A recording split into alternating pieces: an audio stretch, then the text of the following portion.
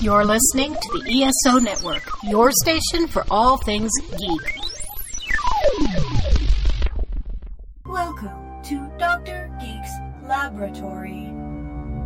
Hello everyone, Dr. Geek here with a shout out to all the scientists who worked tirelessly to bring a COVID-19 vaccine into reality. Let's face it, creating something of this magnitude is a miracle worthy of Dr. McCoy himself. And now, Dr. Geek needs you to do your part. Remember, each shot is one small step back to normal, one giant leap to putting the pandemic behind us. We can do this. For more information, visit vaccines.gov to find your nearest provider.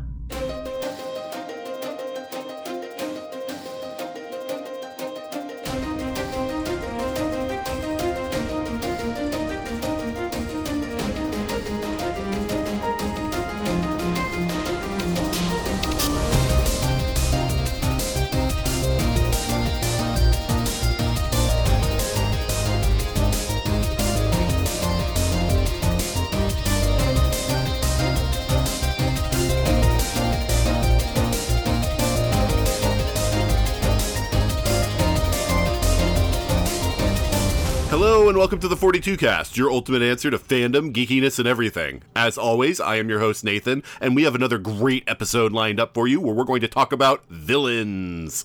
Yes, it's a topic-based podcast this time, so we're going to talk about all kinds of villains from all kinds of different media. So I hope that you enjoy that.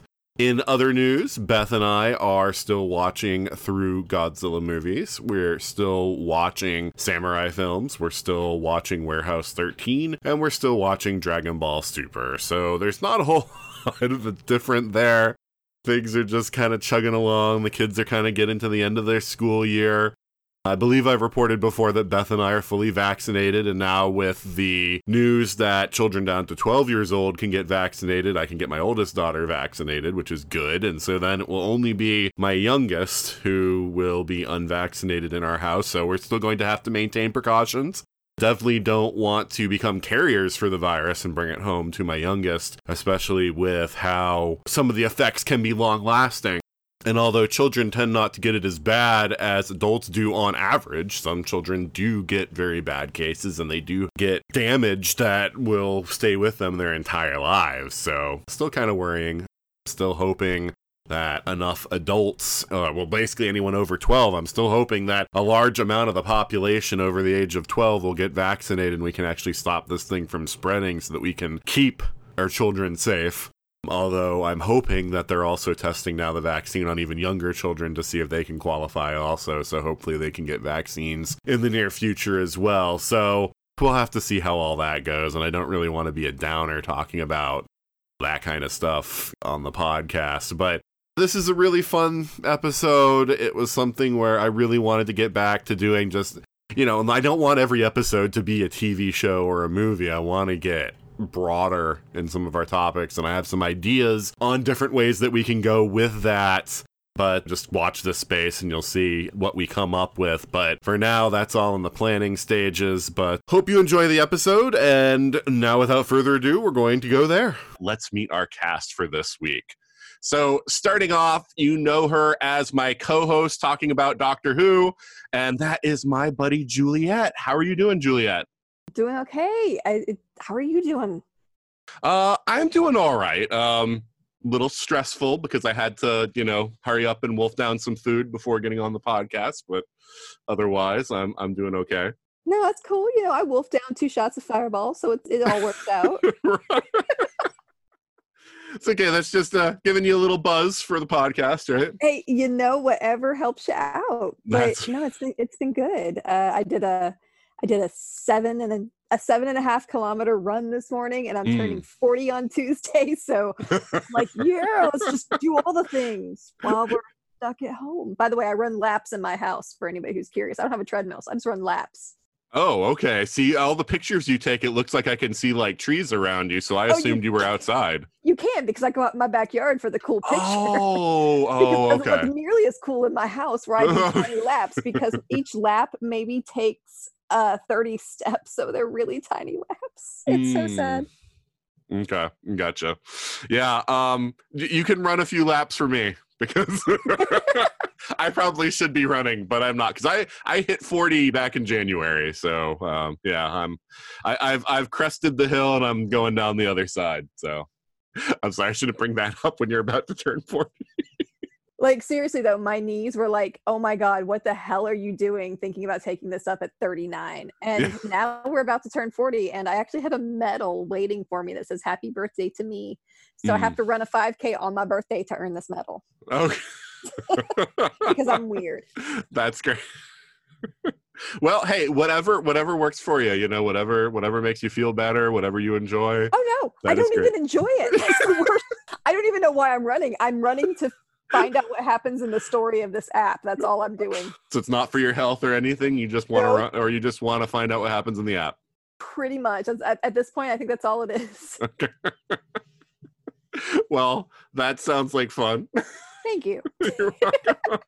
So, how are you enjoying watching Doctor Who from the beginning? Oh my gosh. I was so excited that our current episode just got posted, because fall fashion and Dione they are like my favorite things about the Dalek episodes, besides the Daleks, who, you know, I love the Daleks. But Right. don't get me wrong, I still want her to come back and, you know, lead an army or something. No, I'm loving Doctor Who. It's fantastic. It's like, I grew up on watching old Westerns and stuff like that, so watching older shows doesn't bother me. And I think it's really cool to see where my Doctor started from, because my Doctor is the Ninth Doctor. Yeah, no, I'm very happy to have you with me on this, because I've been watching the show since I was 5. So like I've seen everything like, you know, 20 times over. So it is nice to have like the fresh pair of eyes. You mean like the fresh pair of eyes that pointed out that he was holding a pen light in the very first pilot? Like, what the hell? All right, to be fair, the unaired pilot I haven't watched that many times because it's not really a real episode. It was, yeah, but yeah. But yeah, that is a detail I never noticed, and I had seen it a few times before. So. It's awesome. I love doing the show with you. It's fantastic. All right, awesome. So that is me using Juliet to plug. So anyone out there, if you're interested in time streams, check it out. All right, it's good to have you back on the show, Juliet. Good to be here. All right. Next up, he is a guy that absolutely loves Voltron. He loves anime. And so I'm going to release the Kraken. How are you doing, Eric? I'm doing well. And yourself? I'm doing okay. And so what's been going on for you since, I don't know, it's probably been, because we did that Green Lantern podcast.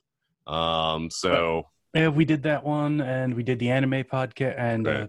But I think the Green Lantern one was the most recent one you've done, is what I'm saying, and that was probably like a couple months ago. So right. Yeah. So how have you been doing since then? Just trying to stay sane, playing a lot of video games, playing with my daughter. I am not running laps around my house, but I do have a set of stairs that I climb several dozen times a day. So that's my workout. So are you able to do your job from home, or are you going out? Yes, I can do it from home. Okay, good. Yeah, because that's always the thing. Like my wife works retail, and so it's like she has to go and out there into the Wild West where, nobody wears their mask, and, it's kind of dangerous. So her Facebook horror stories are one of the things that get me out of bed. Well, I'm glad it's helpful to some people. Yeah. Now we're trying to normalize the term rat liquor for people who don't wear their masks correctly or at all. Is that like a plague reference? It is a plague reference. Yes, that is correct. There was a Facebook post about it that we both shared, and we're like, this is the term. This is what we got to use. Fair enough. Try not to lick any rats, people. That's right. So what kind of things do you play with your daughter? We just started in on Super Mario World. Like I've got the Switch, and and that comes with a bunch of games on it, and she enjoys watching me play it. But she started wanting to play it herself, so I started up a profile for her, and she can walk left or she can jump, but she can't do both. We're getting there. Yeah, it was like 3 years ago that I introduced my kids to the first Super Mario Brothers. And I was just like, it just kind of startled me, you know, because I was like 5 when I played Super Mario Brothers the first time. And it just kind of startled me because my youngest is 6, and just like how like difficult she found just like the basic, like, you know, maneuvering of the game. And I was just like, okay, so it really is a different world now where people have different skills and stuff, because I didn't think that I needed any prior training for Super Mario. Like, it was just like, oh, okay, this is what the buttons do, and just go. It's not exactly an easy game, like, especially if you go through and play it the way you're supposed to and don't use any like warps.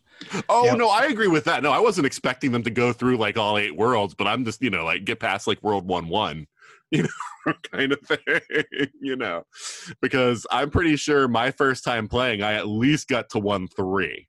I mean, not the first, like my first session, like after like dying a few times, you know, but you know, it's kind of interesting to watch them play. My older daughter, before she lost interest, did get up to 1-4. She played a little bit more, but she just kind of was like, I don't like this game. Well, when there are, you know, better looking options, yeah, like I didn't want to play the Atari when I first got the Nintendo. Fair enough. Yeah, no, I continued to play both, even after we got the Nintendo. But yeah, I can understand that. But yeah, it's fun though, sharing things with the kids. Yeah, like it's interesting to watch her learn and how excited she gets over, you know, just like everything that happens. Like the first time she jumped over an enemy, she was so excited she almost threw the Switch across the room. And I was like, okay, like I appreciate your enthusiasm, but you know, there's appropriate ways to channel this, and throwing the Switch isn't one of them. Yeah. The sheer number of things they break is also a problem. But oh well. Well, it is good to have you on the show, Eric. It's good to be back. All right, and next up is someone new to the 42 cast. She's someone that I met while doing a DragonCon panel, and that is Jess Combs. How are you doing, Jess? Welcome to the 42 cast. Hey, I am well. Thanks for having me. It's nice to be here. How are you doing? I am doing all right. And so since this is your first time on the show, why don't you tell us a little bit about yourself? Yeah, so I'm a podcaster. That's my nerd cred, if you will. That's what's gotten me on these DragonCon panels, aside from just actually volunteering. That helps. Which, yeah, you know, who knew? Someone literally told me, all you have to do is submit a form or talk to the right people, and you can do whatever you want. I was like, oh, okay, sign me up. Mm-hmm. So yeah, I do host my own podcast, and I mainly talk about the CW shows, so like Legends of Tomorrow, Stargirl, those kinds of things. So. Very cool. And funny enough, that was the panel we were on together. So how about that? Yes. All right. Well, cool deal. So though, since you already answered my usual follow-up question, what other geeky things do you enjoy? I mean, I love like superhero stuff. I'm a big sci-fi, like fantasy nerd, like going into like books like Lord of the Rings and all that sorts of stuff. Like I love that stuff. I have admittedly less time for it now. I'm a huge like TV buff too. So pretty much anything like super nerdy and that is truly escapism from what passes for our world today, I am all about it. Very cool. Yeah. I wish I could read like I used to. When I was in high school, I used to pride myself on reading about a novel a week, and that doesn't happen anymore. That hasn't happened for a long time. I hear you. Yeah, so I get it. Yeah. I'm mostly a TV person myself now because it's really easy to watch a lot of content on TV, and it takes a lot longer to read books. So yeah. All right. Well, it's good to have you on the show, Jess. Yeah, thanks for having me. I'm excited. No problem. All right, so next up, those of you who have been on the show before know what's coming. It is our 5-minute controversy. And what the 5-minute controversy is just a little thing for us to talk about before we start the show, where we're talking about something that just kind of loosens us up and gives you at home a little insight into how we feel about something being talked about right now in the geekosphere. So today, what I was going to talk about is the announcement that Disney made that Mulan would be debuting on Disney Plus for the very low price of $30 on top of what people are already paying to have the Disney Plus service in the first place. So I know a lot of people have been talking about this. A lot of people kind of got stirred up when that news came up. I mean, the one thing is, originally it was reported that it would only be like a 48-hour rental, but they have confirmed it is actually, you will own the movie and be able to watch it as often as you want. So the question that I want to ask everybody is, do you think that price tag is reasonable now that we don't have the option? Well, I mean, I know some theaters are opening, but, I don't think that's going to last for long because there are going to be some outbreaks. But so presuming that the movie theater opening thing doesn't really work out very well, is this a reasonable way for people to be able to watch movies and to charge that much money? So let's start with you on this one, Eric. You pay for Disney Plus, and then they want to charge you $30 on top of Disney Plus in order to watch this on demand. Am I getting that right? Yeah, you're getting that right. That's kind of a letdown. I could see maybe $10, but $30, that's the price of a DVD. Mm-hmm. And you get something physical that you can put on your shelf. And I'm sure we all understand the need of having shelf stuff. Mm-hmm. But that is really disappointing.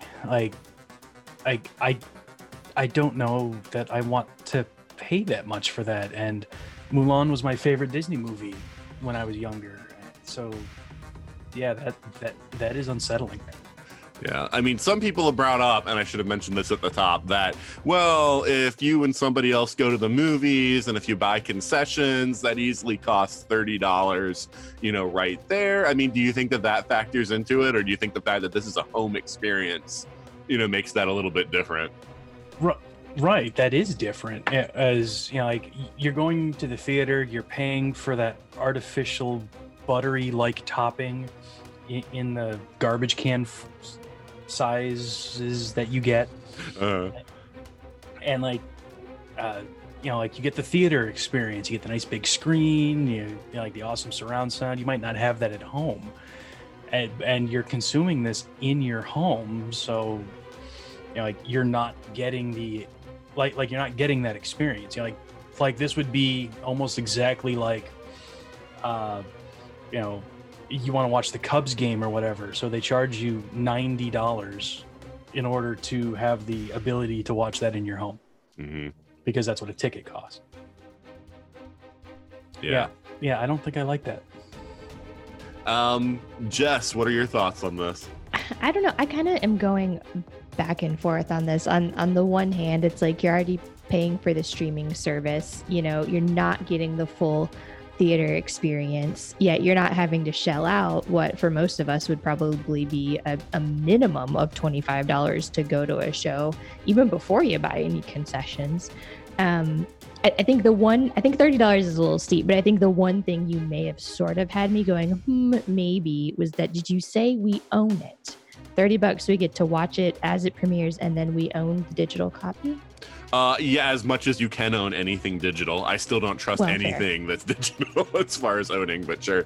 So, I mean, I like that concept, and I think that's a good precedent to set. That being said, I think $30 is still a little steep. I think if I'm already paying for the streaming service, I would at least prefer like a member discount, Mm-hmm. Whereas someone who's not paying for the streaming service, maybe they can pay the full price. That could, I don't know. I'm not 100% sold on the let's premiere movies in a digital way and charge you exorbitant amounts of money. I think it's a little greedy, but on the one hand, I understand you gotta find a way to remain financially viable, but you gotta understand that people are at home, it's a different world, people are losing their jobs, not to like bring anything down, but you gotta be a little reasonable, give a little bit of concessions, especially if you're already paying for the service. Well, I suppose another wrinkle to this, though, because you brought up the fact that you own it is very nice, but I mean, Disney Plus, like movies after they have their theatrical release and after they've been out for a while end up on Disney Plus anyway as just part of the streaming. So are they going to now segregate new movies and say like, no, you have to pay for those? Or after 6 months or so, will Mulan just become free to everybody that has Disney Plus? In which case, you know, is that then, you know, a thing where it's like, well, why would I pay $30 when if I wait 6 months, it'll just be part of, you know, the regular Disney Plus, you know, catalog? Yeah, no, I think that's an excellent point. Like if that's definitely the case, I mean, at least make people wait for a little while. So I feel like I actually, you know, purchased it and it meant something. But yeah, if you're just going to charge me $30 to own it or see it, own it, whatever, however you want to view that, you know, 6 months before everybody else, and you just dump it on your streaming service for however much a month. Like, yeah, I don't know. It's a little much, I think. Mm. Juliet, what do you think? Oh, heck no. You were just waiting for that too, weren't you? Yeah. You don't feel strongly about this, do you? Not at all. Okay, look, I get it. Like, I love Mulan. That is also one of my absolute favorite Disney movies. And I've been really looking forward to seeing how they deal with this, especially going more toward the true legend for a live action movie. But $30 on top of my Disney Plus subscription? I mean, I would pay that, yes, to go see it in a movie theater with reclining heated seats on a giant screen.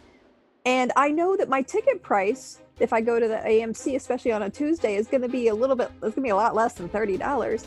So that way I can then support the movie theater itself through my purchase of concessions with that giant tub of popcorn and all the butter fat that I want poured all over the top of it. And that's a fantastic thing. You want me to now pay $30 to watch it on my couch, which is not nearly as cool as a reclining heated seat, on my tiny little 32-inch television? I'm gonna wait, and I'm gonna buy the DVD with the digital copy. Yeah, I think you and I are the most aligned on this one, Juliet, because like, yeah, my initial reaction was extremely negative because to me, it's like, okay, you're not giving me a theater experience, but you're charging theater prices. Because for me, at least, when my wife and I go somewhere, I'm going to cut out the kids because my kids hate going to the movie theater. I know it's strange, but for whatever reason, so my wife and I usually just go to the movies as a date night kind of thing. So it's just the two of us. So if the two of us go to a movie, I mean, the full price tickets are $11 each. And if we go during the matinee time, it's like $8 each. And so either way, $30 is already more than we're going to spend. Now, my wife usually gets concessions. I usually don't.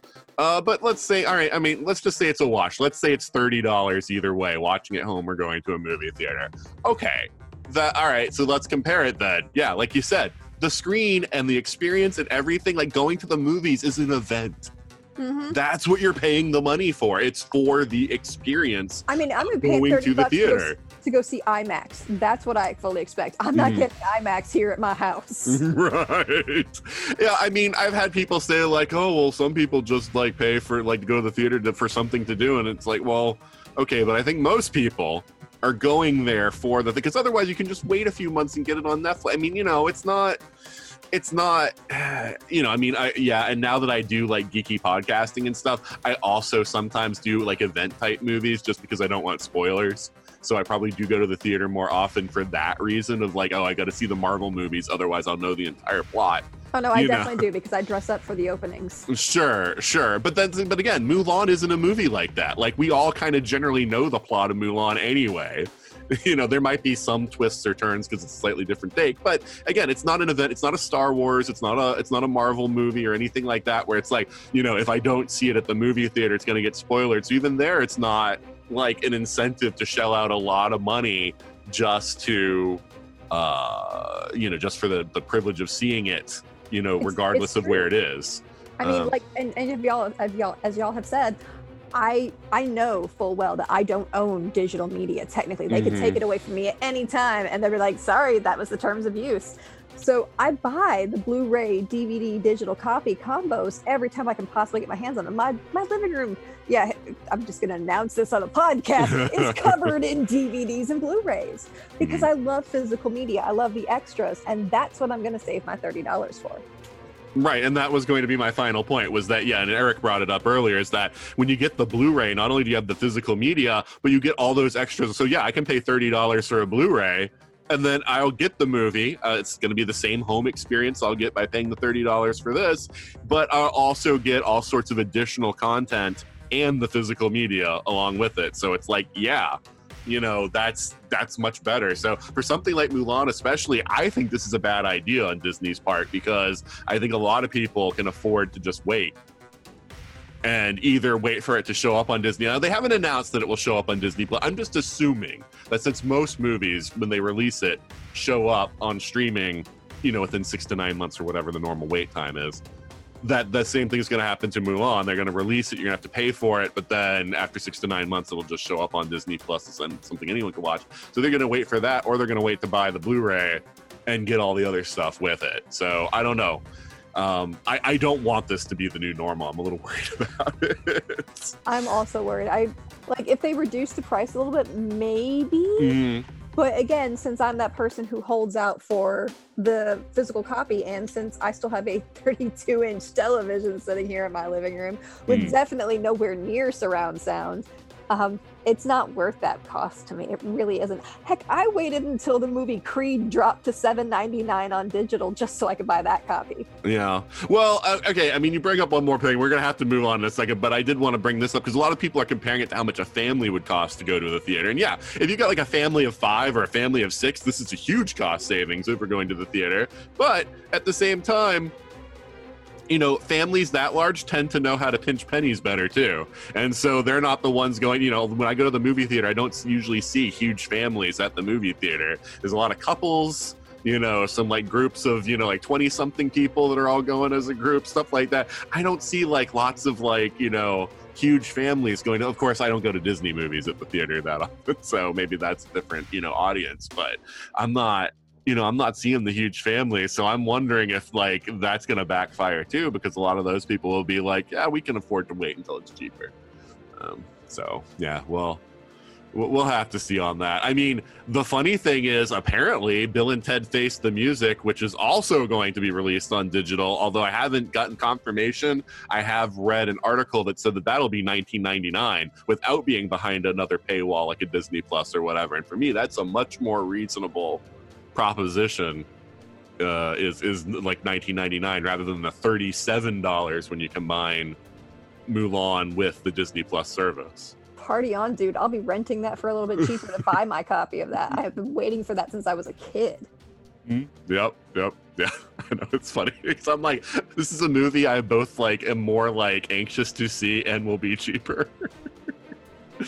I think that's the thing, though. That's where they're going to get you, is how much do you want to see it, you know? No, it's true. And that's a fair point. It is definitely a fair point. But yeah, I don't know. We'll definitely see if this works out for them. And I realize part of the reason is Disney lost something ridiculous like $15 billion this last quarter because the theme parks were all closed and everything. So I get that they're just desperately trying to make up money however they can, but I don't think this is I think this is one of those cases where if they drop the price slightly, they would actually make more revenue because more people would be into it.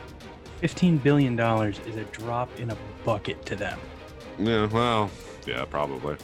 I don't know. I'm not going to get into that because we have already been talking about this for more than 5 minutes. So, all right, we're all in agreement on this one. Is that we, none of us is going to be signing up for this right away. I don't think. With Jess, I guess, is a maybe. But all right. So yeah, before we talk about our topic, let's pause for a moment for a promo from another fine podcast. Attention, people of Earth! Looking for a way to kill half an hour every week? Try the Flopcast. It's a silly podcast about cartoons, music, comics, movies, obscure pop culture from the 70s and 80s, and chickens. Join us! Bring coffee! We're on the ESO network. And we're at flopcast.net.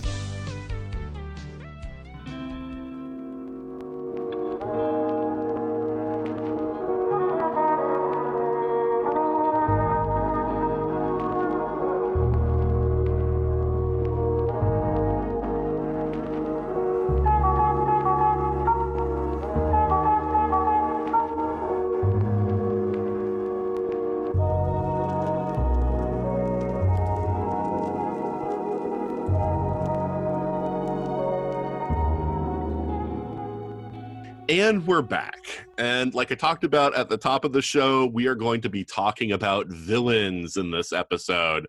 Now, I think we all know that, you know, every series, or at least every action series, you know, it's a good villain is one of those necessary ingredients that you need to have, you know, something for the hero to struggle against.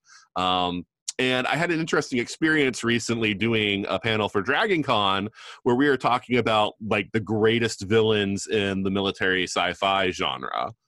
And the problem is, and the thing that I kept asking everybody is, how do you define the greatest villain? Because there's all sorts of ways that you can slice it. Is it the villain that you have the most fun watching? Is that the greatest villain? Is it the villain that has the most power? You know, the one that could defeat all the other villains if they all were, you know, put in a cage match and he's the one that would come out victorious. You know, is it the sneakiest villain? You know, like what? And the thing is, we never really got to a consensus, which made the whole thing of what is the greatest villain, you know, kind of difficult. Because in the beginning, it seemed like we were going with the ones that we enjoy to watch the most. But then it kind of morphed when we got into the later rounds, because it was one of those, you know, ranked things where you have two people battle it out and you advance to the next round. People were starting to say like, well, if these two fought, this is what would happen. And I'm like, well, okay, well, now we're judging by a different criteria than we were judging at the beginning. So I'm just kind of curious what everybody's sort of point of view on is on this. What would you say is the essential, you know, elements to this is the greatest villain? Like, what would you think is the most important, you know, factor for that? So let's start with you on this one, Jess. Yeah, no. Okay. So for me, what I need a villain to have is I need a villain to be like so convinced of their plan and so convincing that I am sympathetic to the villain and that I am like, you know, I could almost go with you. Like the villain needs to have that sort of buy-in, like that sort of belief, because I think without that, it sort of like cheapens or like kind of like cheesifies, if you will, how that villain can kind of be portrayed. So I find myself gravitating towards the villains that, you know, very much believe that they are not the villain. They are the hero in their own story. And I feel like that's an essential element to have a great villain. Okay. What about you, Juliet? I had to do some serious thinking about this because my criteria, I swear, change based on what I'm watching. For me, what defines a great villain is how much do I enjoy watching them? How much enjoyment am I getting out of their own enjoyment out of what they're doing? I mean, I look at Battlestar Galactica, I look at Die Hard, I look at Game of Thrones, and I can find villains that I love and that I love to hate. Heck, I can even find them in wrestling.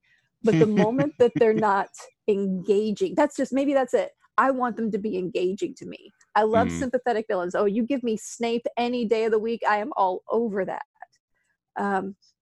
But I want a villain that's engaging. I love intelligence in my villains. I have noticed that trend.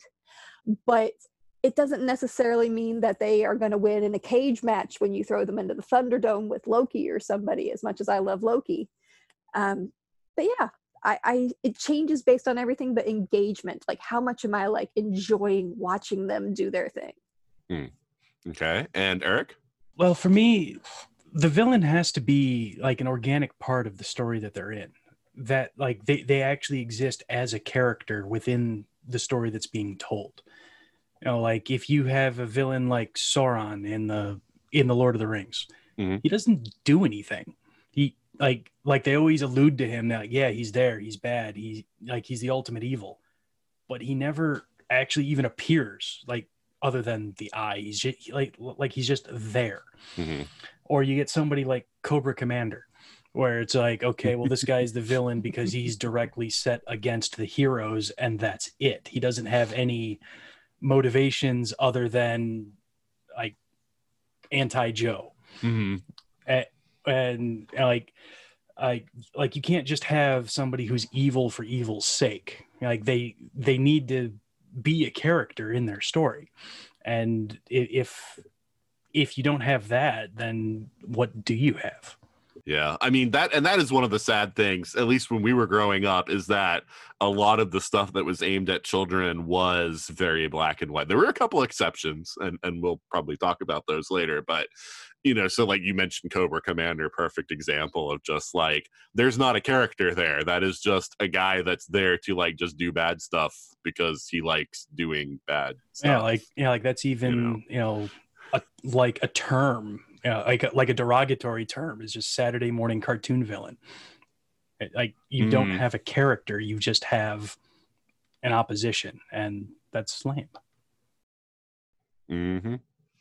Yeah, for me, I mean, when we talk about things as far as like what I consider the greatest villains, I mean, obviously some of the things we talked about already, like, it's got to be like a well-developed character, and it's going to be somebody that I enjoy watching, things like that. But Juliet, I think, touched on it. I like the schemers. I like the intelligent villains. Give me, a villain who can actually win sometimes because they've come up with plans within plans and, have been distracting the heroes or whatever. That's what I like. So I guess in the way I like my villains to be somewhat effectual, because that was an issue also with a lot of the stuff when I was a kid that was so frustrating, is it's like, why can the heroes always defeat these villains but never like capture them to like prevent them from doing more harm? And so I like villains who at least can sometimes get the upper hand and who can win. And that tends to be the more schemy type. And I like that kind of villain. I like the ones who think. So yeah, dude, you just hit on it, and it took me thinking about horror movies to realize it. Like, I adore Freddy Krueger as my horror villain, and Michael Myers is okay. I really don't care for Jason, and the reason why, they're not scheming, they're not engaging. Mm-hmm. But Freddy Krueger, there you go. Yeah, that's actually an interesting distinction there. I wasn't even thinking about the horror genre at all. And that's a funny point that you bring up, Eric, because as much as I love Lord of the Rings, you're completely right that, Sauron, even though I was saying like, for really good epic stories, you need like a great villain, like you're right. Sauron, he's a presence. He's a thing that like sort of this implacable thing that everyone's worried about, but he is not really the villain of the piece in the way that, he doesn't have like a real character like in the story. So yeah, that's kind of an interesting point. So yeah, let's talk about some of our favorites then. So let's just go in the same order. So Jess, what is one of your absolute favorite villains? Oh my gosh. I mean, like, I don't know what this says about me, but I just love the villains, and it's hilarious. I have a 4-year-old daughter, and she's kind of the same way. She's like gravitating towards the bad guys, and I'm like, what is wrong with us? But at the same time, like, I mean, I don't know. I love a good foil in the story, and so it's very difficult for me to pick like my favorite villain, because I feel like I tend to gravitate towards like what I'm watching right now and kind of go towards that. So I'm gonna throw 2 out. I'm gonna say I'm still gonna go with like Harley Quinn, because that's like literally my alter ego. On my podcast, we do superhero names. It's like a whole thing. And so I love Joker, I love Batman, and so I was like, I'll be Harley Quinn, right? And so I love a good Harley story, even though she's absolutely bonkers crazy. And then most recently, I absolutely loved Icicle on Stargirl. I was wondering if you might go that way, because that is one of the true joys of that series. And funny, all right, so I don't mean to scoop you. I mean, I don't mean to like just jump all over you on this one, but sort of my comment about the show was the thing that, I think is probably the biggest downside to the show is that the main character is probably the least interesting person on the show. Yes. Because they made the villains so interesting on the show, and Icicle is the best example of that. Anyway, I won't say any more about it, but I was just going to say that that's a comment that I had about Stargirl. No, absolutely. He's so compelling. And what I loved about him, he's so like very calm and cool and collected, but he 100% believes his mission, and like his mission is for the greater good. And I think that was one of spoiler. Am I allowed to say spoilers for Stargirl? Yeah, you can say, as long as you tell people that you have one. People just skip forward like 2 or 3 minutes. if you don't want to hear spoilers. Yeah, are my other members on the podcast mind if I spoil this? Go ahead. I haven't seen any of Stargirl. By the time I finally get around to it, I will have forgotten this. I don't even actually know what you're talking about, so have fun. Okay, I absolutely love him and his whole thing. So he's trying to forge a new America, and he like believes in it, and we all think it's got to be this some like awful like I don't know, like Nazi run kind of thing, like just something completely terrible. And as it turns out, it's really not all that bad. It's kind of like this, like everybody's equal and everybody's all for equality and inclusive. And it actually sounds really pretty great, so much so that our heroes actually question if they're on the right side. And that's what I love about like villains like that, is when they have like this amazing mission, not only that they believe in, but as the twist in Stargirl was that it truly was a great mission, but the way that they were going to accomplish it was a little bit villainous and a little bit mind controlling people, and then like, oh, but then about a quarter of them will die from the process. Yeah. Okay, so a lot of bit villainous. Like, this is what I'm saying. Just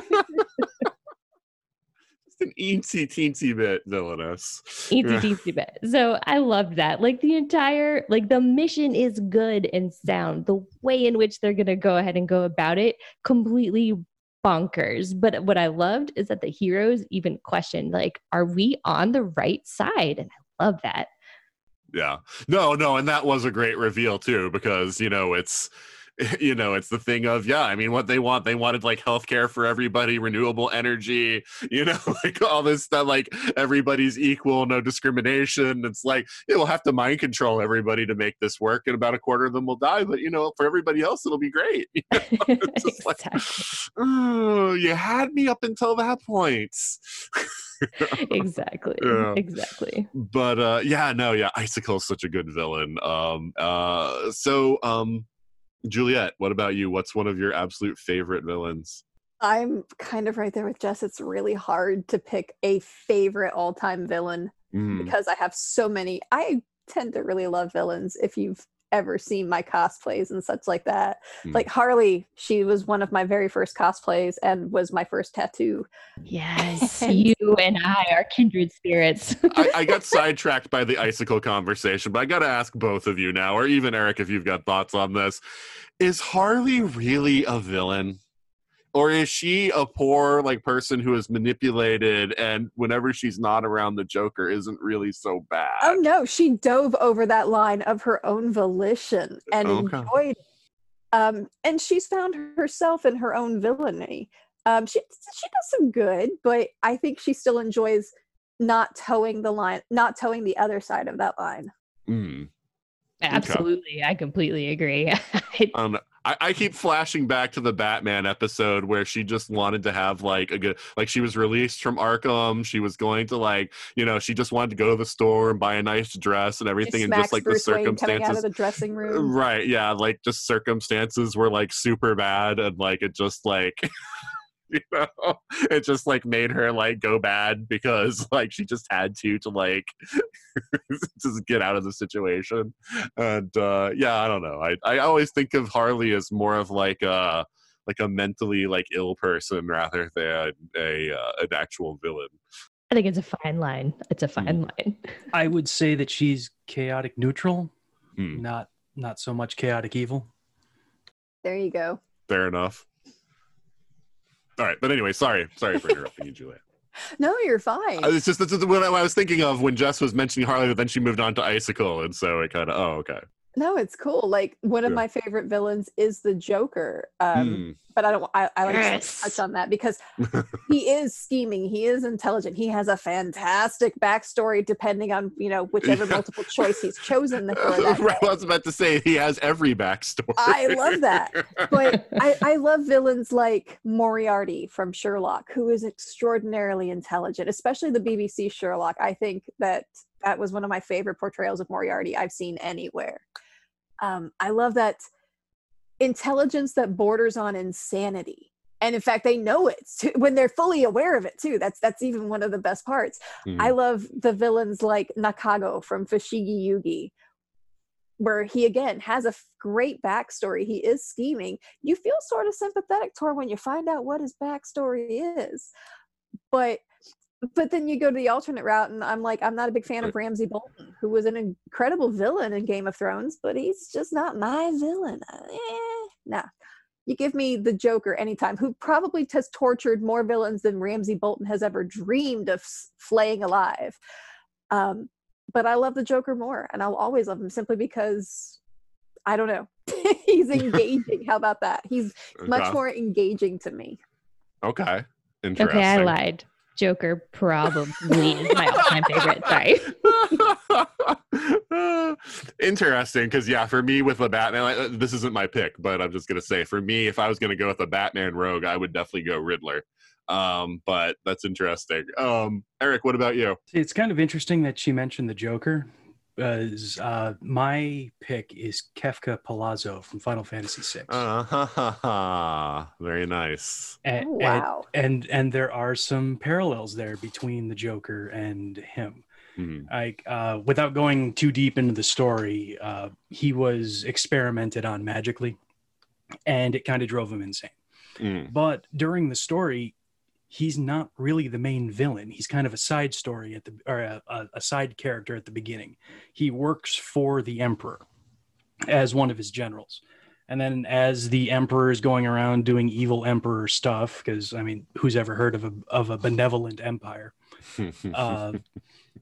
He starts working. They all say they're benevolent, Eric. What are you talking about?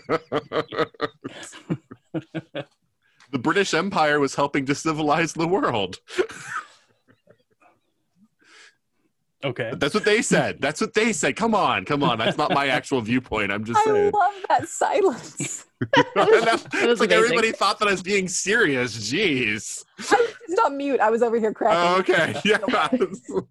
If I don't mute myself, I interject too much. So. Okay. That's fine. So he's helping the Empire do its thing, and like there isn't a single redeeming quality of this guy. He's insane, he's untrustworthy, he's evil, vile. Like he poisoned an entire castle because the battle was boring. And, endangered bunch of civilians, underhanded tactics, and he's a little funny. He has moments. I believe he called somebody a son of a submariner once, and that was kind of humorous. Leave Namor out of this. Ultimately, the Empire locates the source of magic in this world and tries to bend it to its own wills. And Kefka steps in, betrays the Emperor, and just throws chaos into this situation. And actually ends up destroying the world. Like the first half of the game, you are trying to prevent this, and you as the player lose. Kefka takes over, blows up the world, and just absolutely wrecks it. And then the second half of the game is getting revenge for that act. But he's just such like he's very Joker-like in that, he like he's a little insane, he's calculating, but he wins, and that's pretty interesting. Like you said, you like villains that are actually a threat. Mm-hmm. Well, this guy actually destroyed the world. Mm-hmm. And that's always stood out to me as like that was like the first major time that a villain like that had actually won, and it was part of the main story, not like a side thing. Mm-hmm. Yeah, no, that was very surprising to me when I played the game too. I'm kind of curious, Jess or Juliet, have either of you played Final Fantasy VI? No. Negative. Okay. Yeah. No, because I know, Juliet, I think like you told me Final Fantasy VII was your first Final Fantasy. So it is, and it's still my love. Okay. I didn't know if you had gone back and played any of the earlier ones, but that is a huge shock playing Final Fantasy VI and getting to where it's like you lost, and depending on how you play it, you could lose a party member there too that you do not get back in that second half of the game, which also is somewhat traumatizing. So. Yeah, that's a good pick, Eric. So yeah, for my pick, it's kind of tough for me. Also, kind of splitting hairs over here, but I'm going to go with my number one, and that is Dr. Doom. For those not familiar with the character of Doctor Doom, he is a Marvel character. Stan Lee created, hence the alliteration in the name. But, look past the whole thing that his name is Doom. His actual full name is Victor Von Doom, just so we can make it sound like a little more sinister.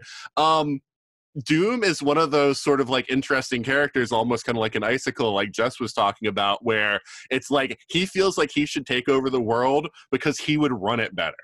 And there have been situations where there have been parallel universes in Marvel or whatever where we actually get to see where Doom takes over the world. And it always is like something where it's like, there's no more world hunger, there's no more this or that, like all the things where people are like, these are problems in our society. Like Doom's taken care of all those. Now the thing is, because he is a totalitarian ruler, it's because he's imposed strict penalties on people who violate any of the rules and stuff like that, which is where the villainy side comes in. But he is legitimate in that he feels like he is he would be a good ruler and that he could take care of a lot of the problems that are plaguing the world. He's also a genius inventor. He's one of these characters that often has, multiple levels of plans, so that even if you like foil one thing he was doing, there's something else going on somewhere else, or, or he's a really big fan of the decoy strategy where he actually creates robots that look like him. That will go do something so that like the villains think or the heroes feel like they've defeated him, and it's like, oh no, that was just a robot. So Doom, and again, I find Doom fascinating not because of the technical skill or any of that stuff, but more so because of the fact that he legitimately wants to make things better in the world and sees characters like the Fantastic Four as being the true villains for holding him back from doing all the good that he can do. And that has just always fascinated me from a character standpoint, and makes him a very, very interesting villain to watch. I dig it. Yeah. I'm with you. Yeah. No, I think Dr. Doom is fascinating, and he's another one that I know a little bit less about because I've read less of his material, but yeah, he's another one of those very cerebral villains. He's very calculating, and he always has a plan for world domination. Mm-hmm. Yeah, and yeah, for anyone who's listening to this who only knows of his character from the movies, no, just don't. Just don't. Neither Fantastic Four movie that has been released, and I say that because there is the one that was made but never released back in the 90s, has gotten Doom right. The first one, he was basically a pretty boy Lex Luthor wannabe, and the second one, he was just some punk kid. And both of those were just horrible, horrible versions of Doom. So I would actually recommend, if you want to find Doom in a pop culture source that isn't a comic, the 90s animated cartoons did Doom justice, I think. He was in the Spider-Man cartoon, the Fantastic Four cartoon, and the Incredible Hulk cartoon. And in all of those, I think that they did Doom right. So that would probably be, if you don't feel like reading comics, probably the best way to find him. Maybe one day we'll actually get a version where they go into the fact that he is almost as good a sorcerer as Doctor Strange. And that's the other interesting thing, yeah, because beyond him being a genius inventor, he is also a sorcerer, and yeah, he was in the running for being master of the mystic arts, or being sorcerer supreme.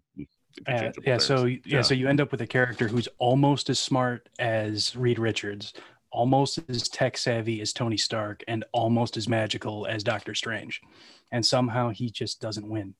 Yeah.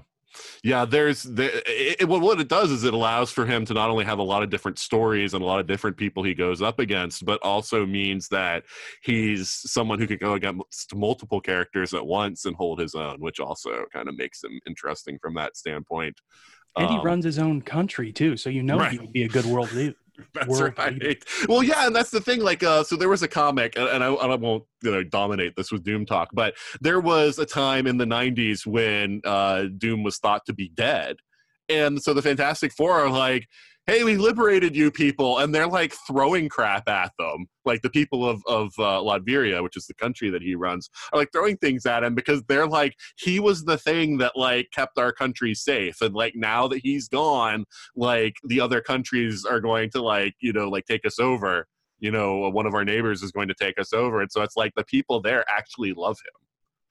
So that again is interesting, because it's not like the normal thing of when you have a totalitarian state that, you know, it's like the people just sort of silently resent the leader, but, you know, they're just worried about speaking up. It's like, no, the people of Latvia actually think this guy is great. So again, I just find that fascinating, because he's also got that element of the charismatic, you know, leader also, that he can just like inspire confidence in people and have them want him to be their leader. So it's really interesting.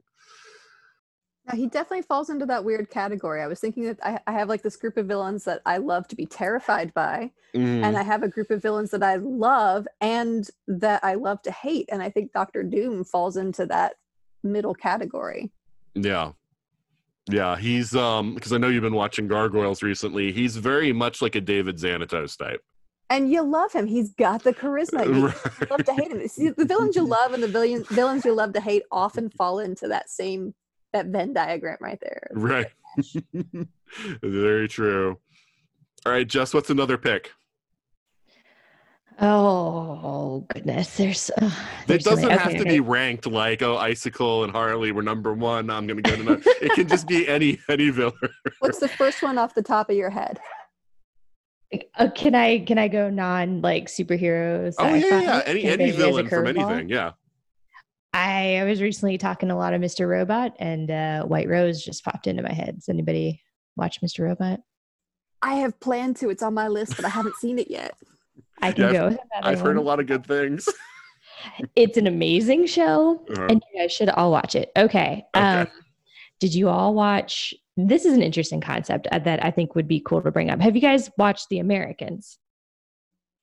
No, but I heard many things about it from a coworker.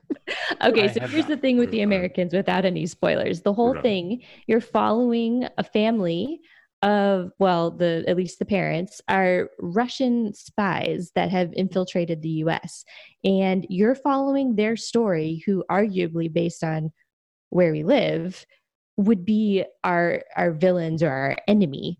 So it's very interesting to gain the sympathy like of this entire family throughout the run of the show, and down to the very end, you are rooting for them to win, which is odd because we know how history turns out, and they definitely don't win. So I think it's kind of a brilliant character study, and what they've done is they've taken someone or someone's that should be on the wrong side, and they make them completely sympathetic to the point that you are rooting for them at the end. It's very interesting. That does sound interesting. Yeah, I've seen lots of advertisements about The Americans, but I don't know anyone until you. I didn't know anyone personally who's watched it, and there's just so much other stuff, that's in my queue to watch. So that's fair. That's interesting, though. I'm glad that because I didn't know if they were like sympathetic or if you were just basically watching like, no, this is like these are bad people. So that is interesting. It walks a line. It is a very good show. I would highly recommend it. Okay. And Juliet, what's another pick? Well, if you know me, then this is going to be very obvious. I'm going to say Beetlejuice. Okay. All right. Okay, look, he's got the charisma. He's technically the bad guy of the movie, although honestly, the Dietzes could be seen as the bad guy of the movie. But he's pretty fantastic. And even if you venture into the cartoon that came out later, he's sort of a villain, but not. He's a foil. He kind of reminds me a lot of Q from Star Trek, and maybe that's why I like him. So my family and I had a debate about this just before I got in here on whether or not Q would qualify as a villain. He's definitely an antagonist. Is Q a villain? I think sometimes yes, but I think as the series moves on, no. Yeah, I that's the thing. Like, do trickster characters fall under villainy necessarily? Even if they're, sometimes they definitely do. Like Loki in the early movies, like who's definitely a villain as well as being a trickster. But I don't know. Sometimes trickster characters are just there to inject chaos, but they're not necessarily evil. So I don't know. Exactly. Yeah.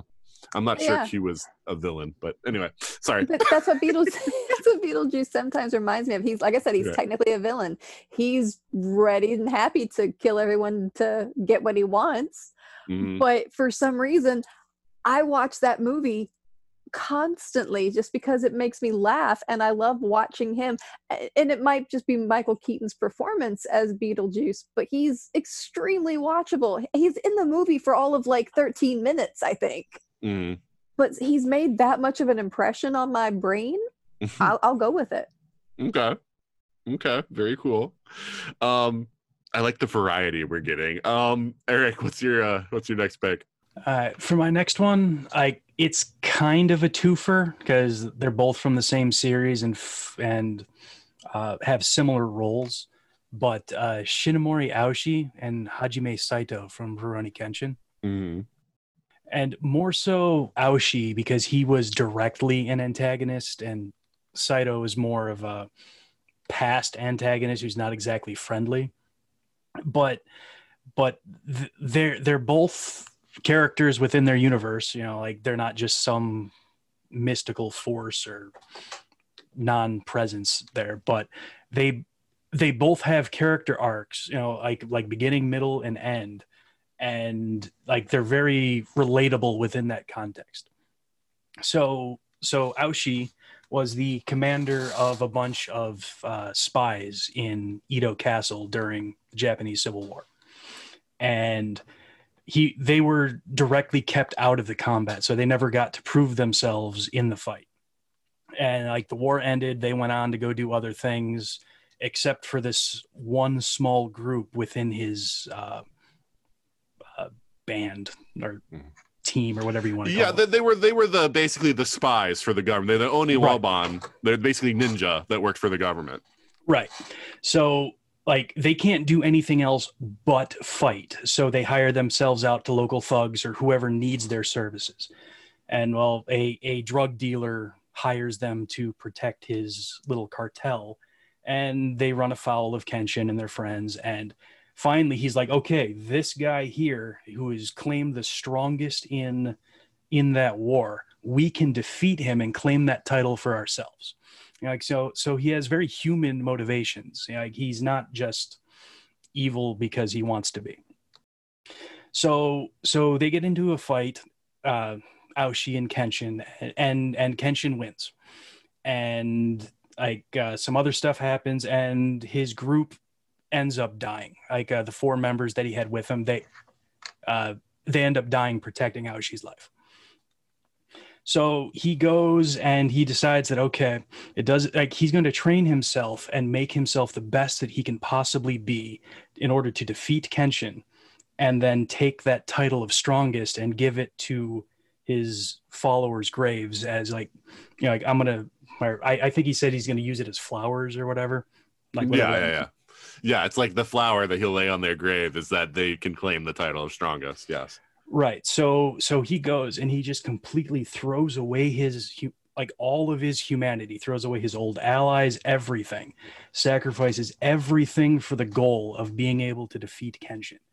And, through the backstory that they're given, you can kind of feel this guy's pain, of what he's going through and why he's doing this.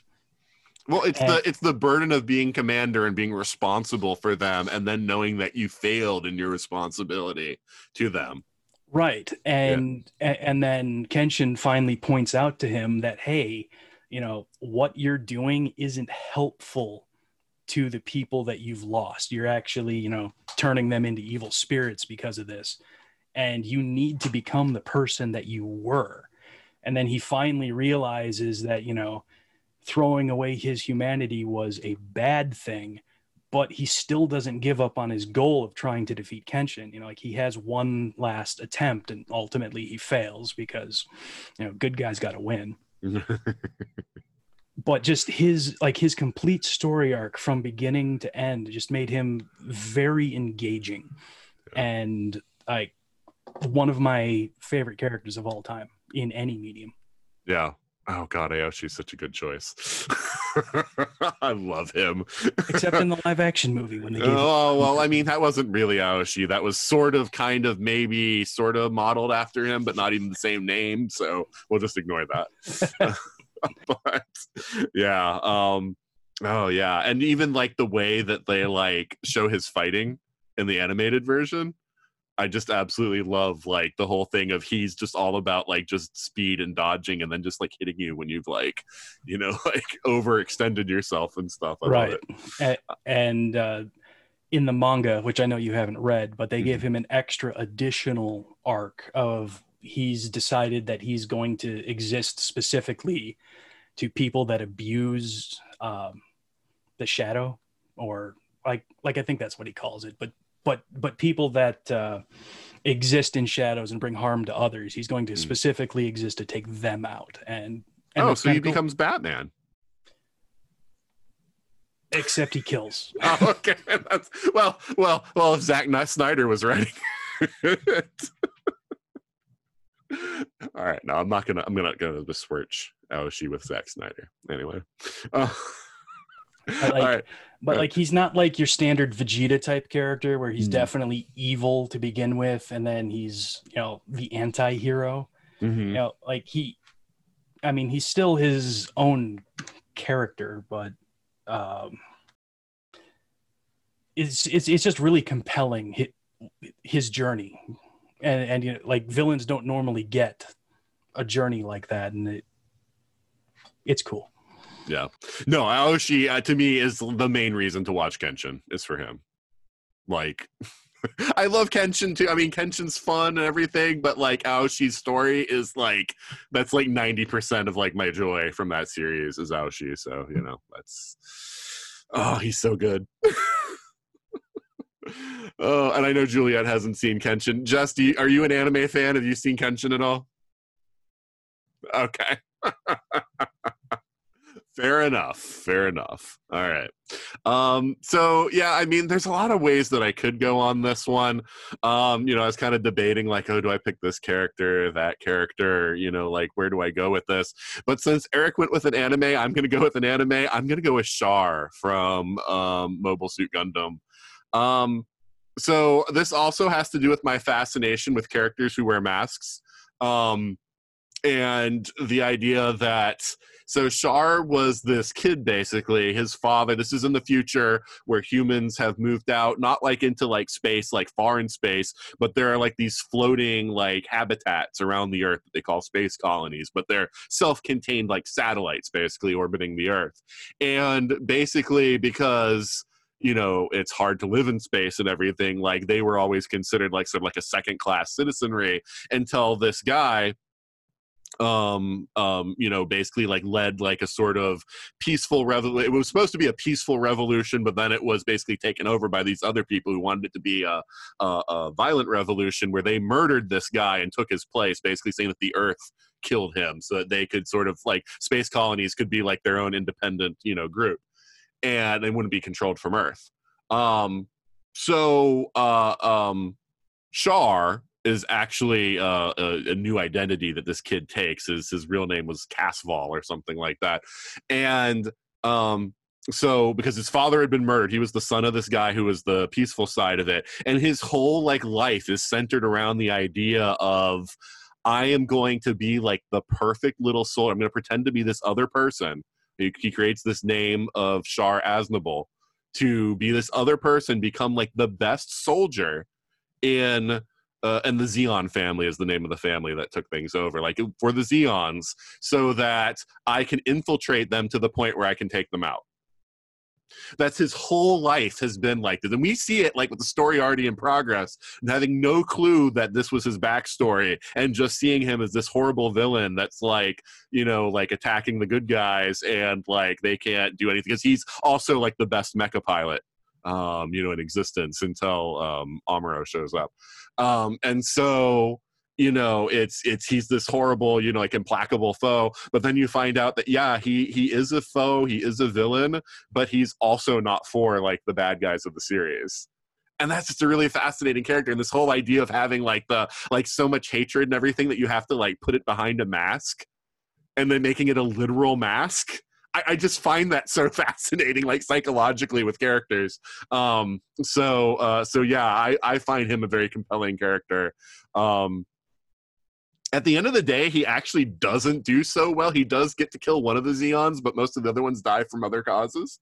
But sort of oddly, though, the granddaughter of the original Xeon guy who took Char's father's place, he's sort of like, kind of, because after all the other kids die and she's left, as an orphan, he kind of takes care of her, which is also this kind of, weird thing of he's trying to like, well, this child doesn't have any part of this. It's not her fault. And so he has this sort of like almost, like I will make up for things by like helping the next generation be better, kind of thing that I also find like really like fascinating. So yeah, I really like his character. So it's got the planning side of it, but it's also got the, the side of it of you can sort of see his point of view and how things got so bad for him, and he's not a complete villain because he also has this sort of compassionate side to him also. So Eric, I'm just curious, have you seen Mobile Suit Gundam? Do you know who Char is? Sorry, mute. Yeah. Yes, I know who Char is. Okay. Yeah, I know. I know Juliet doesn't like mecha anime, and it doesn't sound like Jess really knows what we're talking about at all. So, but yeah. I can appreciate the description of that villain. I mean, I'm all for a sympathetic, almost an anti-villain is kind of what it sounds like. Yeah, but he still doesn't like the hero either. So it is kind of like he is still a villain. Yeah. But he's kind of a complicated one. Right, exactly. I know who he is, but I'm not super familiar with the original Gundam. I do know he's the character that Zex is based off of in Gundam Wing. Yes. Zex is a riff on Char. Yeah. Like almost verbatim. Well, yeah, but it's not quite. And yeah, Zex is, as much as I love Gundam Wing and as much as I love Zex is no Char. So I'm just gonna say Char is better. He is prettier. Yeah, Zex is prettier. Yes, I'll agree with that. But anyway, all right. So Jess, a third villain. Okay, I'm gonna go Reverse Flash. Ooh, okay. So we talking specifically CW version? I'm gonna lean on CW version just because that's what I'm the most familiar with, and it's also, I think, like the more recent portrayal of it. And just like I'm going back to season 1, Tom Cavanagh just doing his thing. Oh my gosh! Like I just absolutely love what they did with that villain, and I know he has an extremely rich comic history. But it's just, I love that he inserts himself, into the, into Barry's life to kind of coordinate all of these specific things to happen earlier than they should have happened, just so that, he can get his powers back and ultimately make Barry become the Flash, and then make it to the future just to be able to do it all over again almost. I don't know. I love Eobard Thawne, and what Tom Cavanagh did with him is just extremely calculating, that villain that is always 10 steps ahead, but not a 10 steps ahead that you can even see. You can maybe think of the next step, but he's so far beyond that.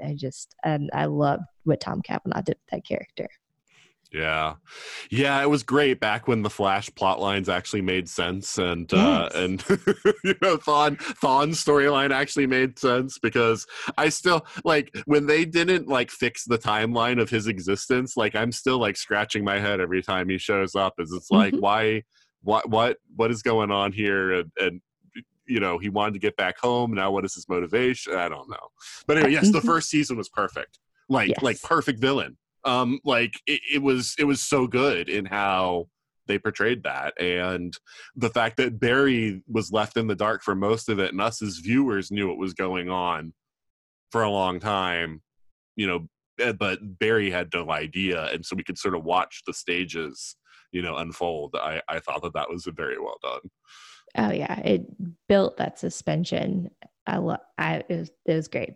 Season 1 of Flash is. It was so good. Mm-hmm. Yeah.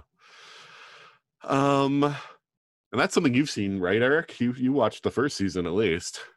I have seen the first season, yes. Yeah. So Juliet, what's a third villain pick for you? Okay, I'll let you choose. Do you want a favorite villain that terrifies me or a favorite charismatic villain? Let's go with terror, I guess. Skynet. Ooh, okay. Yes, a very different kind of villain. I realize that most of the villains that terrify me, but I still love to watch or love to like watch anything about them, are inhuman villains like Skynet, the Daleks, aliens. But Skynet has terrified me since I first watched T2 when I was 12 years old.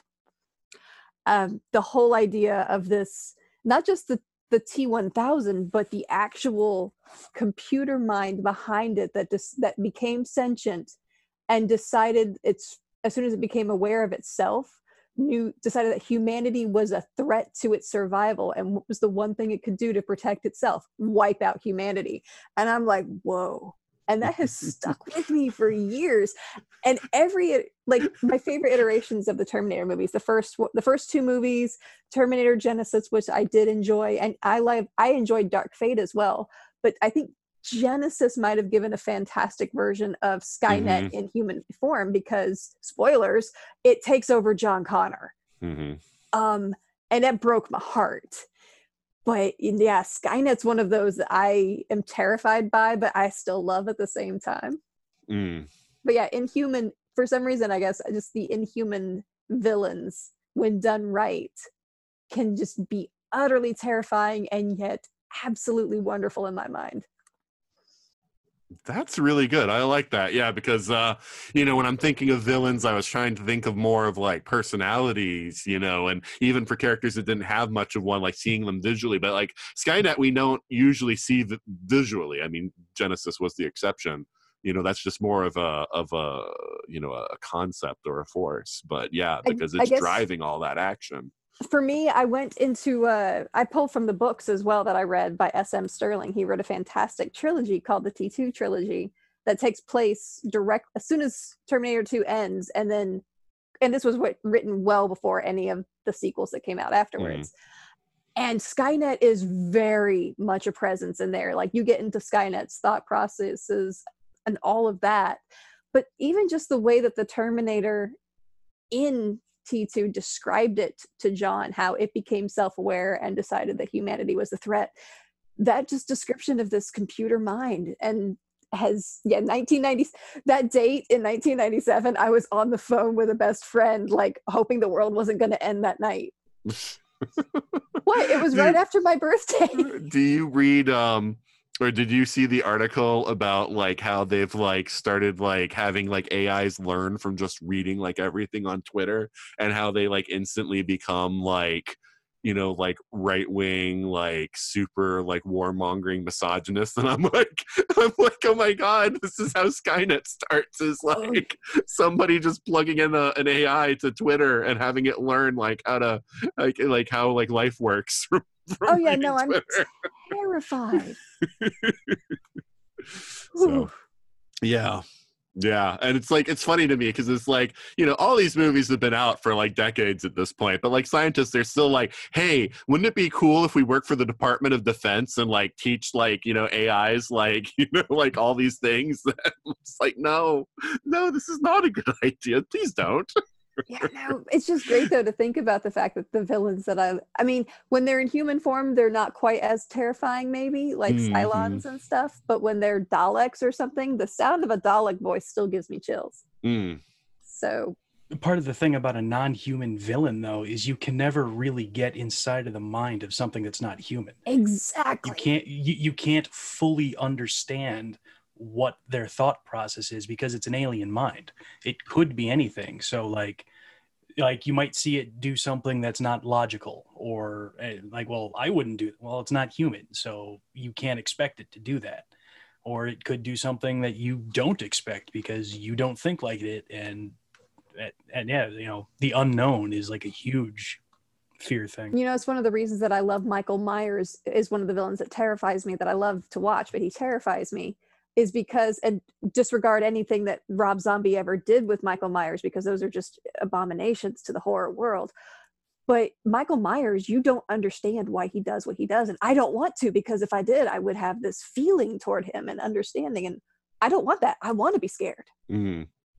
Yeah, I mean, Eric just drew the distinction, though, between good sci-fi and bad sci-fi because, as much as I love Star Trek, like, the idea that, like, all these aliens are basically just like humans with the same value systems and everything is kind of like, yeah, probably wouldn't work that way. We wouldn't really have aliens that are that relatable, But I love the alien mind. I mean, like the movie Aliens. There we go.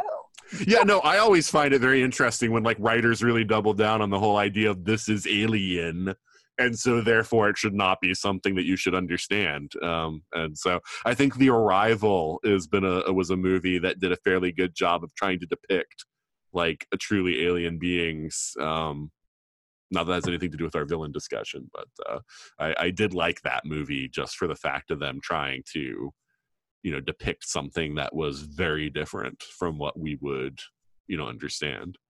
All right. So Eric, what's your third pick? So I did one video game and one anime. Uh-huh. Going to a literary villain, Raistlin Majere from the Dragonlance books. Okay. I don't know if any of you have ever read any of them. There's like 100 of them. So. Yeah, no, I know there's a ton of them, but yeah, I've never read any of the Dragonlance books. But like the main continuity, I would say, is 3, 6, 7, 8 books, I want to say. And then everything else is like either side or like a side story or an expansion or so far in the past that it like, why does it even say Dragonlance on it? But anyway, so in the first 3 books, Raistlin Majere is one of the heroes of the story. Like, so it's 8 companions that set out to try to find the true gods, as the gods have been missing for like 300 years. And they come across them, but one of the evil gods is gaining power and wants to take over. So they have to set in motion the events that take her down. And he's one of the good guys. In the 3rd book of that first series, though, he betrays the heroes. Like, he's a wizard, one of the youngest people to ever get that title, and his life has been real hard. He's like frail health. The test that he had to take to become a wizard basically destroyed what fragile health he had. He got cursed with his golden skin, and he has hourglass eyes that see time as it affects all things. So even elves, which age incredibly slowly, everything just ages and dies and crumbles and turns to dust in his vision. So he doesn't even really have a concept of what beauty is because he can't perceive it. Everything's death, everything's decaying. Because of his sarcastic nature, he's never really had any friends except for his twin brother, which he really resents because he feels that his brother got all of the good stuff in life and he got stuck with all the bad. So like his brother's well loved, tons of girlfriends, everybody likes being around him. Nobody likes Raistlin. Nobody trusts him. So they keep every time something bad happens, they're always like accusing him of having something to do with it. And he's part of the hero team, takes a lot of crap. At the end of the 3rd book in the first series, he betrays everybody, turns evil, goes off to do his own thing. At the end of that book, they did defeat the Queen of Darkness largely through what Raistlin did, but he makes it absolutely clear that he only did this to further his own goals.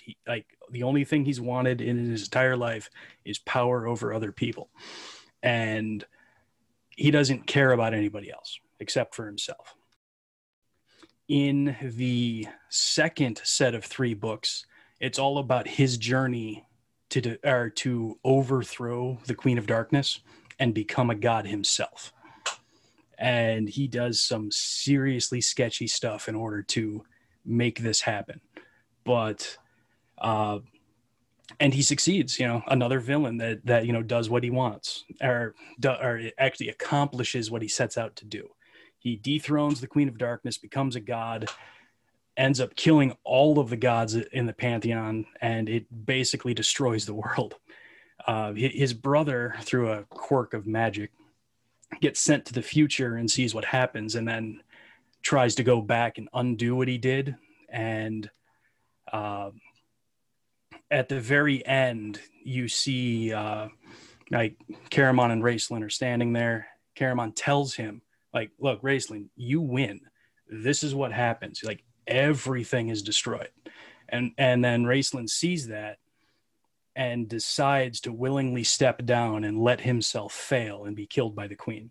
In essence, sacrificing himself to, I wouldn't say really protect everything else, but, make it so the world doesn't get wrecked. And like, it's not really a redemption arc, because he flat out says, if he knew how it was going to end, he would make the same choices that he made, because if he did otherwise, it wouldn't be him doing the choosing. And that was, that was really kind of cool reading that. Yeah, this could have played out differently, but that's not what I wanted. This is what I wanted. This is what happens. And these are the consequences of that. And he accepted those. That is interesting. It kind of reminds me, I'm going to throw up an anime again. It kind of reminds me of Record of Lodoss War. I don't know if you're familiar with that, but the idea of just like, there was this group of heroes in the past, and one of them became the emperor of like evil, and then they fought, and then there's even yet another generation below that, like, I just sort of like the idea of these things happen, and time keeps passing, and like sometimes heroes become villains. And I like that sort of epic scale kind of thing also. So very interesting. Yeah, like I wouldn't say that he was ever really a good guy, as even in the D&D modules that the story was based off of, he was listed as evil. Oh, okay. But he was on the good side for much of the first adventure, until he got strong enough that he didn't need everybody else. But like there's a reason why he's largely considered the most popular character in the entire series. Just like he's sympathetic, he's cunning, he's sarcastic, and like all that's on the good side, but like you can see his faults. His faults are clearly defined, and he operates within their parameters. Mm-hmm. And he's just a very very driven character. Okay. Yeah. So again, there are a whole bunch of characters I'd love to talk about, but I'm going to try to go for someone a little bit different than the ones I've talked about in the past. And so I'm going to go with the whole idea of loving to hate somebody and the more charismatic side. And I am going to pick the very first version of the Master from Doctor Who. Played by Roger Delgado, and that is my favorite version of the Master. In fact, even the newspapers at the time referred to him as the man you love to hate, and it was very much that idea of this is a very charismatic villain. He's, someone who's very self-assured of himself. His motivations weren't the most interesting. He just wanted to, rule the universe, but it's his interaction with the Doctor that actually made him the most interesting, because later versions of the Master have just been like evil for evil's sake, or, basically just borderline insane, or, all kinds of things. But like, this was a guy that you very much got the impression of he completely respected the Doctor and just thought like, hey, we should team up and do this thing together. And so it's this sort of friend aspect of the villain and that sort of complication of things of, like, we were friends and, we should do this together because we both agree that the way like that our home society is wrong. And instead of going out and just like exploring or seeing the universe, we should control it. And I like that. I always liked the interactions between them. I always thought that he was such an interesting, like, magnetic, character, and just like, yeah, it was just very fun to watch. So I get that most people nowadays have not seen those early episodes of Doctor Who, but he is my favorite version of the Master. We're getting to them. I know, we'll get to that eventually, Juliet. All right, but yeah, we're going a little bit long now. So I definitely want to wrap things up here. But before we do, I don't want to. I don't know if any of you have lists or what. I know Eric came up with an actual list, but are there any other villains you just want to give a shout out? We can't devote a whole lot of time. You can't, take a few minutes to talk about them and their backstory. But anyone else where you feel like this is just such a good villain that we should at least mention them? I know a few of us have already thrown out a few alternate names anyway. But so Jess. Oh dear. I probably should have put together a more formal list, but one that did pop into my head. It's not really like a superhero or like sci-fi kind of thing, but I love the Blacklist, and so Red Reddington. Okay. Juliet. I'm just gonna list them off real quick. Okay. Severus Snape, Hannibal Lecter, Negan from The Walking Dead, Randall Flagg from The Stand, and I realize I'm just naming off a crap load of charismatic villains. It's very sad. Oh, no, that's fine. You know what you like. I do. Eric? Light Yagami and or L from Death Note. Yes. Like, that was a very interesting dynamic. And I list both of them because of their relationship. Each is each other's villain, and I might have to save that for a whole other topic. Okay. Oh, so that you didn't want to mention any others? No, that just that one specifically. I mean, like you took my Dr. Doom. Okay. You're not going to mention Min-Mei? Oh, I thought we were being serious. Yes. What Min-Mei is seriously the villain of the Macross series. Yes, there is no doubt in my mind that regardless of anything else that you see in the Robotech franchise, Min-Mei is the villain. Okay. She's not supposed to be, but she is. And horrible, like all the worst aspects of like the female love interest type character that you can have, it's all distilled into Min-Mei. So bad, so rage inducing after how many years? Yeah. And the last one is that nobody convinced me nobody can convince me otherwise, but Albus Dumbledore is absolutely the villain of Harry Potter. He kind of is. I like the way you think, Eric. I'm not sure how I feel about that. Oh, man. I mean, I'm out there with my sign on the table that says Dumbledore was the villain. Convince me otherwise. All right. Yeah. We're not going there right now because I don't want to have a debate over that. But, yeah, for me, just some honorable mentions. I mentioned Xanatos earlier, but I'll just like name drop him. He's in the same sort of wheelhouse as Dr. Doom, though, which is why I wasn't going to go like pick him as a separate character. Performed by Jonathan Frakes, though, so like definitely another level of charisma just because of that performance. But Xanatos is a fantastic villain. I also really love Magneto. Mostly because I think Magneto's kind of right. And so even though he's supposed to be the villain, I was always, as a kid, kind of going like, well, It's so funny how like every time they're like, oh, Eric, you can't do this. But every time, like what Magneto was afraid of is what happens. Right, exactly. And so that's what makes him such a fascinating character. And also I do like the friendship of the fact that Xavier and Magneto can respect each other, but they're in very different, like they feel very differently about the problem that they both see and like what the way is to handle it. So I always thought that was cool. And another one I'm going to bring up just because I love the idea of the hero becoming the villain is Sinestro from Green Lantern. Not that the movie did a great job for him, but just like the Sinestro character type, from Green Lantern, of the idea of he was a Green Lantern.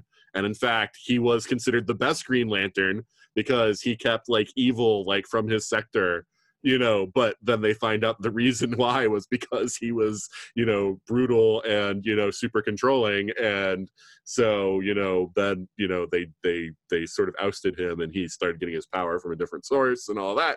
So, I love that idea of the hero who starts down the slippery slope of deciding that, I can do I can do more good by doing this or doing that, and then just sort of like spiraling, into where he's doing things that maybe years ago he wouldn't think of doing or wouldn't be right, but like now he's just sort of like ends justify the means. So I like that. It's what should have been the arc for Anakin Skywalker, but instead we went into Greek tragedy mode of my wife's gonna die unless I do this, and then that just kind of, I don't know. Yeah, but nobody who knows how words work should have been surprised by Sinestro's character. I know. Well, that's the problem. I hate the 60s naming conventions of we'll name a character by, like they're like a trait, So Sinestro, sinister. Yeah. Anyway. All right. But all right, guys, this was a lot of fun. I am really glad, every once in a while sometimes we get into some of these like, let's review a movie, let's review a TV show. And I kind of like doing just like, let's just talk about our favorites of something, kind of topic. So it is fun. I just try to stay away from some of like the more well-known ones. And yeah. Well, yeah, because I mean, this kind of a topic is fun because we can like recommend things to people to like, hey, if this sounds interesting to you, go check this out. So, yeah. All right. So, let's say our goodbyes and let people know where they can find us. So let's start with you, Eric. Thanks for listening. You can't really find me anywhere on the internet. My site's down. But what happened to your site? I haven't updated it in a long, long time. Okay. And not much time for content. Okay. Fair enough. All but right. Thanks for listening. Yeah. Juliet, why don't you say goodbye and let people know where they can find you? Bye, everybody. You can find me on Instagram. I'm RumiElf, RUMIELF. Or you can find me on Twitter at _visible_elf. And if you're really interested in finding me, you could check out Time Streams, the podcast that I'm doing with Nathan, where we watch some classic Who from the very beginning. And I have never seen these as we're going through them. So it's pretty cool. Yes. I love plugging that multiple times. I mean, I can't help it. I got to do it. Yeah, I know. Yeah, it's a ton of fun. It is a ton of fun doing this with Julia. And Jess, why don't you say goodbye and let people know where they can find you? Bye, everybody. Yeah, I am a co-host of Tomorrow's Legends, and we primarily talk about Legends of Tomorrow when it's on the air, and we recently picked up Stargirl in the off season, so we are going to hope that those don't air on the same night in 2021 and continue covering them both. So if you want to find us on Twitter, it's at Tomorrow's Legends, but with one R, just to make it more complicated. And that's probably the best place to find us. If you're looking for a website, it's tomorrowslegends.libsyn.com. That one has 2 R's. Okay. And yeah, Juliet, Eric, and Jess, thank you so much for being on the show. Thanks for having me. So that's it for our discussion on villains, but we want to know what you think. Did you like us talking about villains? Did you not like us talking about villains? What other topics would you like us to cover on the show? And you can let us know in a bunch of different ways. One way is to email us at everything@42cast.com. Another way is to tweet to us or go on Instagram at 42cast. Another way is to go to our Facebook at facebook.com/42cast. Another way is to email us at everything@42cast.com. And another way is to leave us reviews on Stitcher Radio or iTunes, or I'm sorry, Apple Podcasts.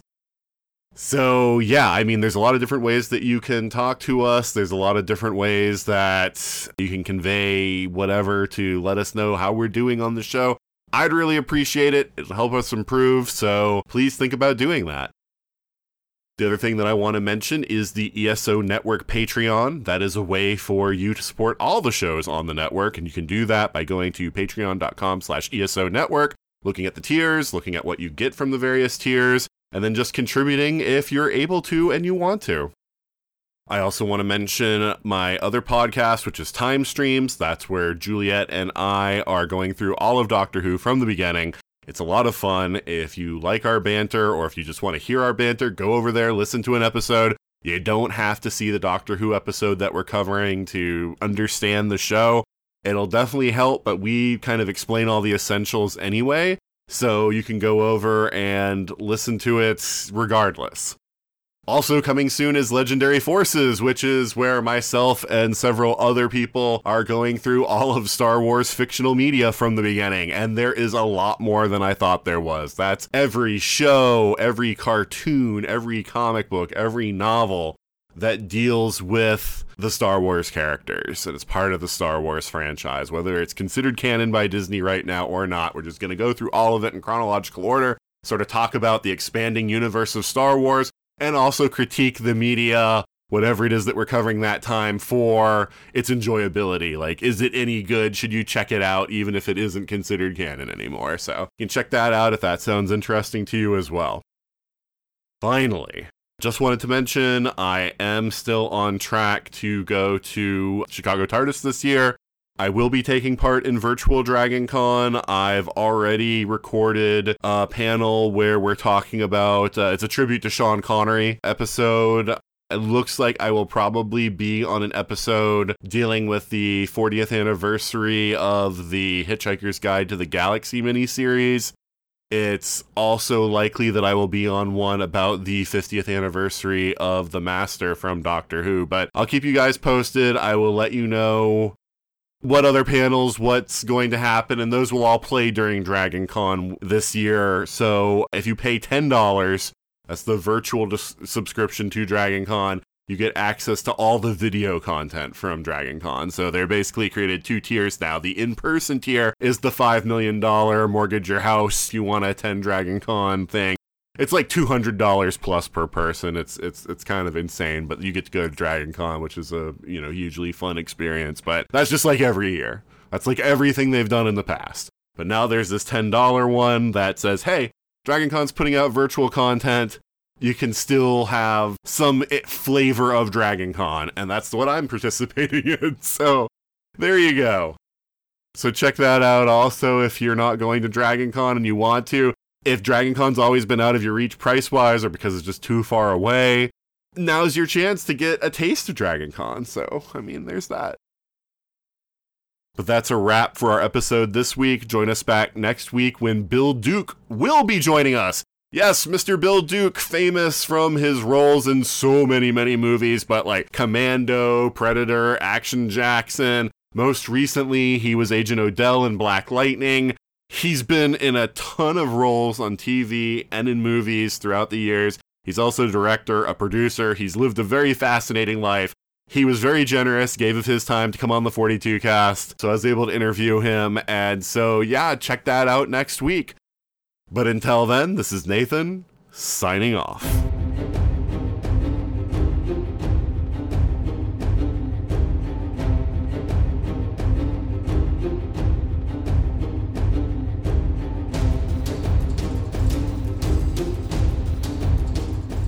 You have been listening to the 42 Cast, copyright 2021. Got a question for the ultimate answer? Contact us at everything@42cast.com. Theme music is Sharper Swords by Brandon Ellis. Check out more of his work at www.cityfires.com. The 42 Cast is a proud member of the ESO Network.